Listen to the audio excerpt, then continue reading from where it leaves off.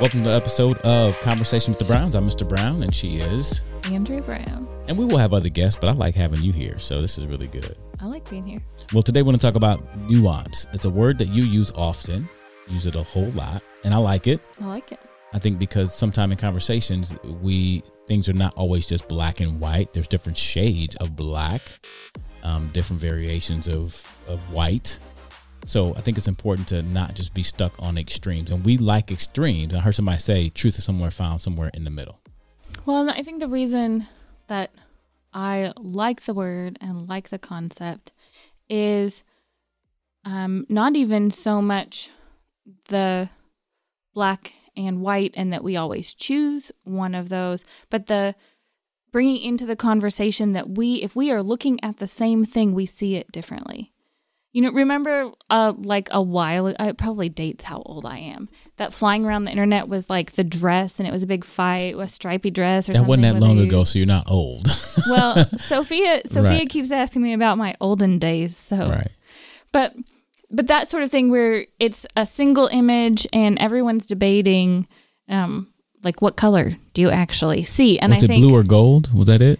I think so. It was like, do you see blue and gray or gold and white? I think it's blue and gold. I'll look it up as you continue to tell your story so we don't sound too crazy. So I think the reason that idea of nuance is so important to me is because if we are not constantly encountering other people that we love and that we trust who see the world differently than us, I think just in general, we tend to settle into this assumption that we are the ones who see correctly, and anyone who doesn't see what we see is clearly losing their mind or delusional or deceiving themselves or whatever. We tell these stories, and that a lot of times part of the issue is that we have these shades of meaning when we use a word, or when we talk about an issue, we carry our past and our experiences and our current emotional state, and just we bring our whole being into something. And you're not saying we shouldn't do that, but we have to be careful to know when we do that,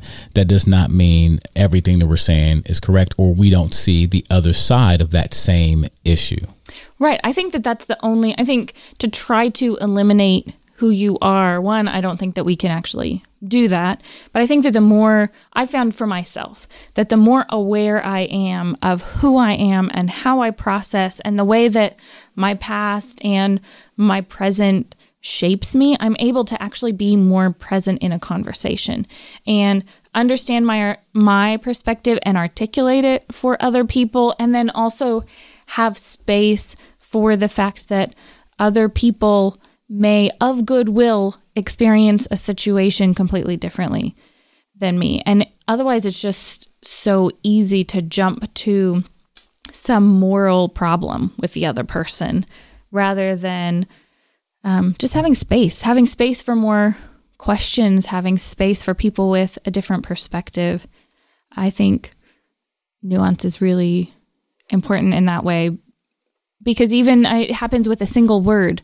The number of times that we've had a conversation and been using the same language and find out later that we were talking about different things. Right. Oh, it reminds me of a story. Like, speaking of words, I remember a story, I think it was a book I was reading about marriage, and this couple was engaged and they were riding somewhere, and they was really stressed about the budget or how much they were paying the wedding. And the wife said, well, the fiance said, whatever we want to do, I want to make sure we have a good band. I want a good band. And he was like, well, that's just stupid. So one day, and he was just like going off, and she started to cry because she was really wanted a nice band for her wedding. That's all she really cared about. And then he was like, that's just crazy. There'll be one night, they'll be playing music. She was like, no. And she was almost in tears. She was like, no, I mean a wedding band. They had this conversation about the same word. Yep, but she meant a ring and he meant the band at the wedding. Some musicians. Yeah, exactly. So I think it's important to understand even getting definitions of words, and even how I may define a certain word differently from you, and we can be arguing, but then we need to get to those nuanced things to make sure they make sense. So I'm looking for the word nuance. It is a subtle difference in or shade of meaning, expression, or sound. And so as we enter these debates or conversation we want to have, because right now it's a lot of debating going on. There's a lot of debates. a lot of screaming at the top of our lungs about stuff and all type of topics, especially politics. It's an election year. And I think we don't look at the nuance. And so for right now, we're both listening to a book. I'm listening. You're reading a book from Pantsuit Politics Girls. Yep. What, you know their names by chance? Beth and Sarah. I'll have to look up their last names. It's called I Think You're Wrong, But I'm Listening. That should be like part of premarital counseling, don't you think? I think you're wrong, but I'm listening anyway, honey. Yeah, you probably shouldn't say that to your wife, though.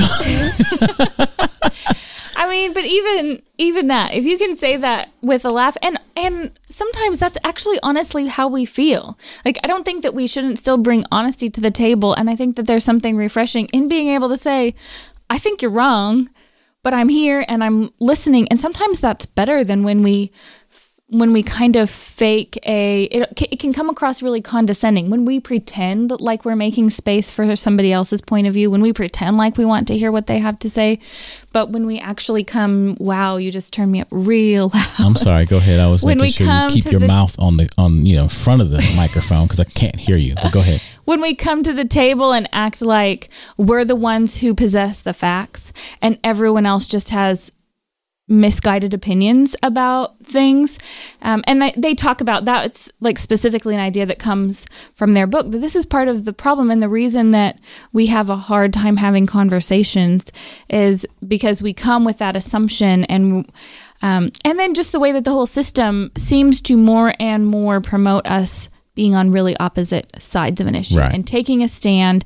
And I think that their focus really is politics, and I've appreciated their podcast has been really helpful. Well, go ahead, explain a little bit about who they are so they can give them a little plug, and maybe they'll have us on their show. Well, I've just started. I'm a baby at listening, partly because I realize when it comes to politics, I have checked out.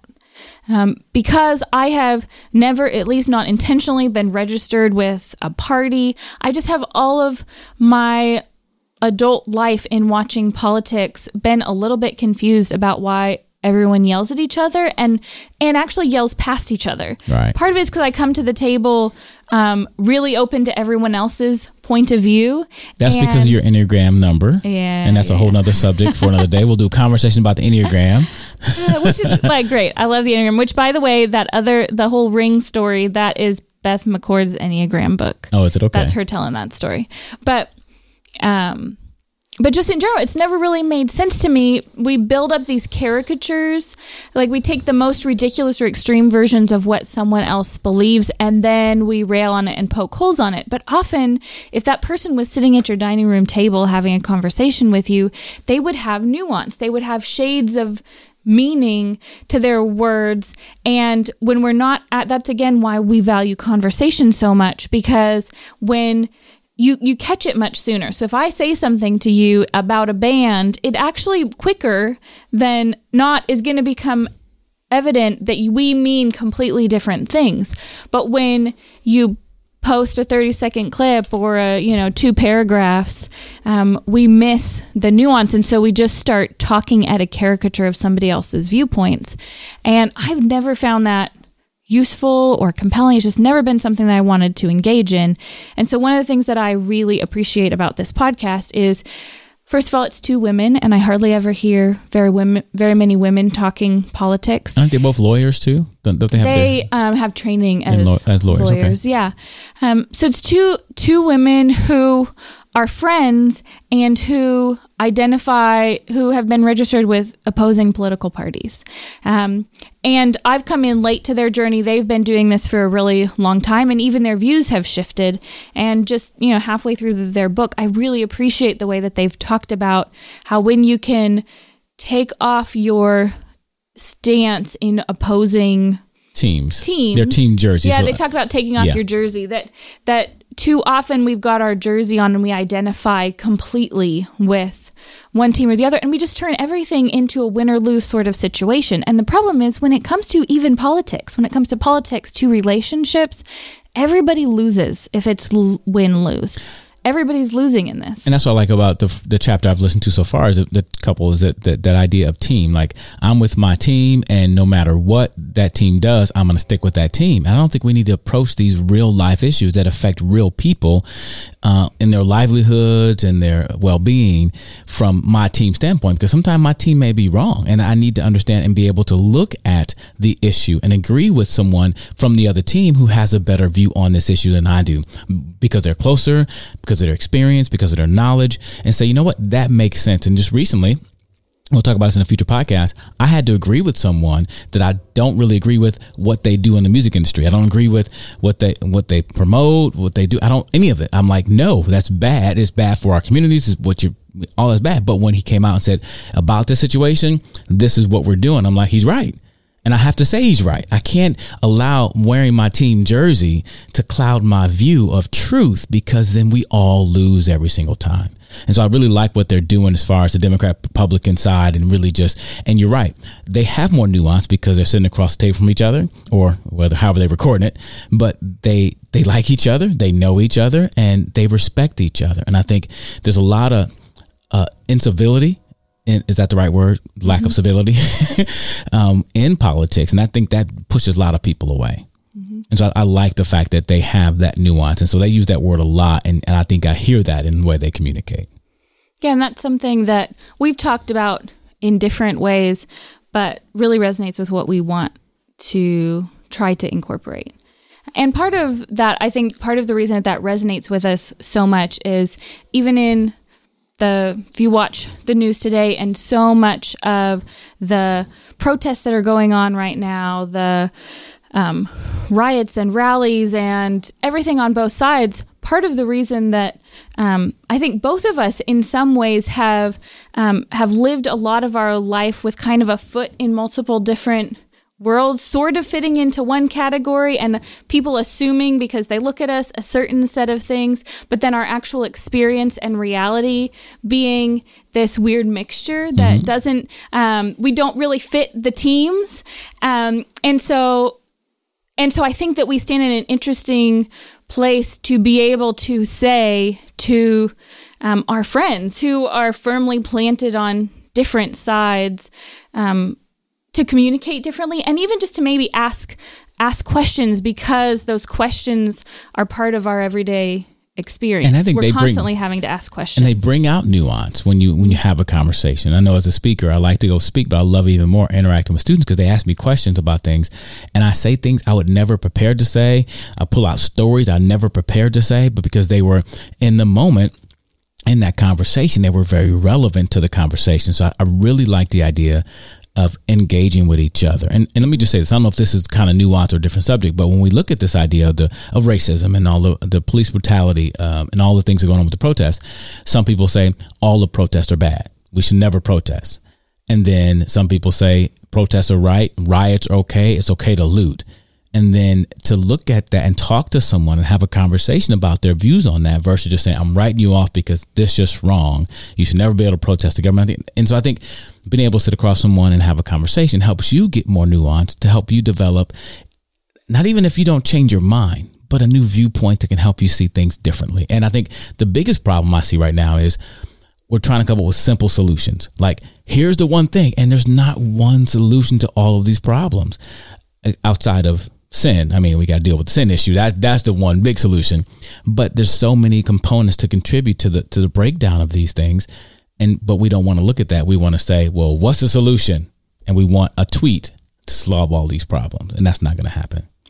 No, and so many of the problems that we face today in the world, and even just, I mean, in my own life, when I look at my own life and think at the issues that I just constantly am dealing with, they have been a lifetime in the making. Right. And there is just, it's kind of foolish to think that you're going to have you look at like diet culture, and clearly part of the problem is that we are looking for the magic pill that's going to undo the lifetime of our habits, or that's going to change the genes that we were born with, or and we need solutions and ideas and questions that are as complex and as nuanced as our actual lives are.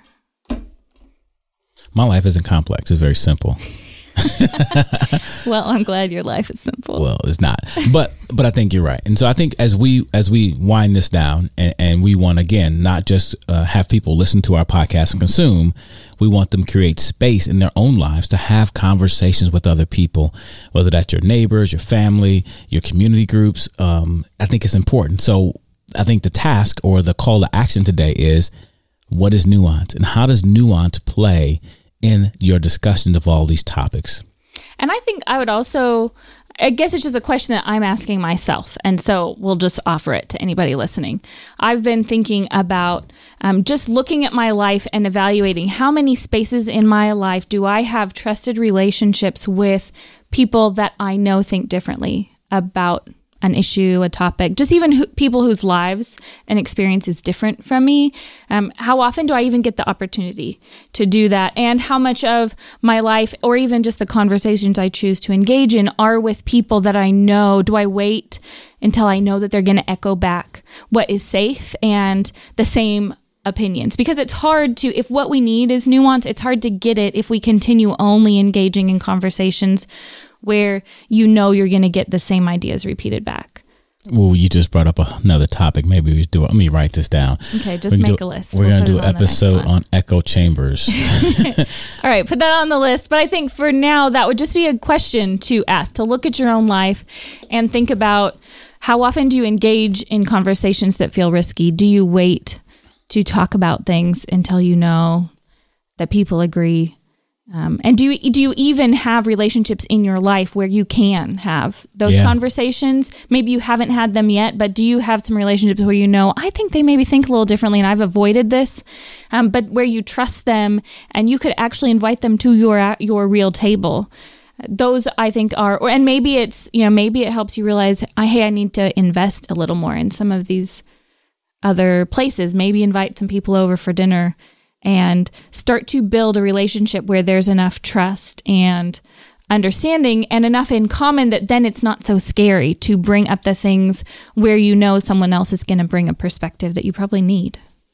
So the call to action or the homework is to have a conversation about the word nuance and how that impacts your conversations. And the other question is, just evaluate the relationships that you have. Okay, assignment. Now. Evaluate the relationships you have now. How much opportunity do you have for nuanced conversation? Okay. All right.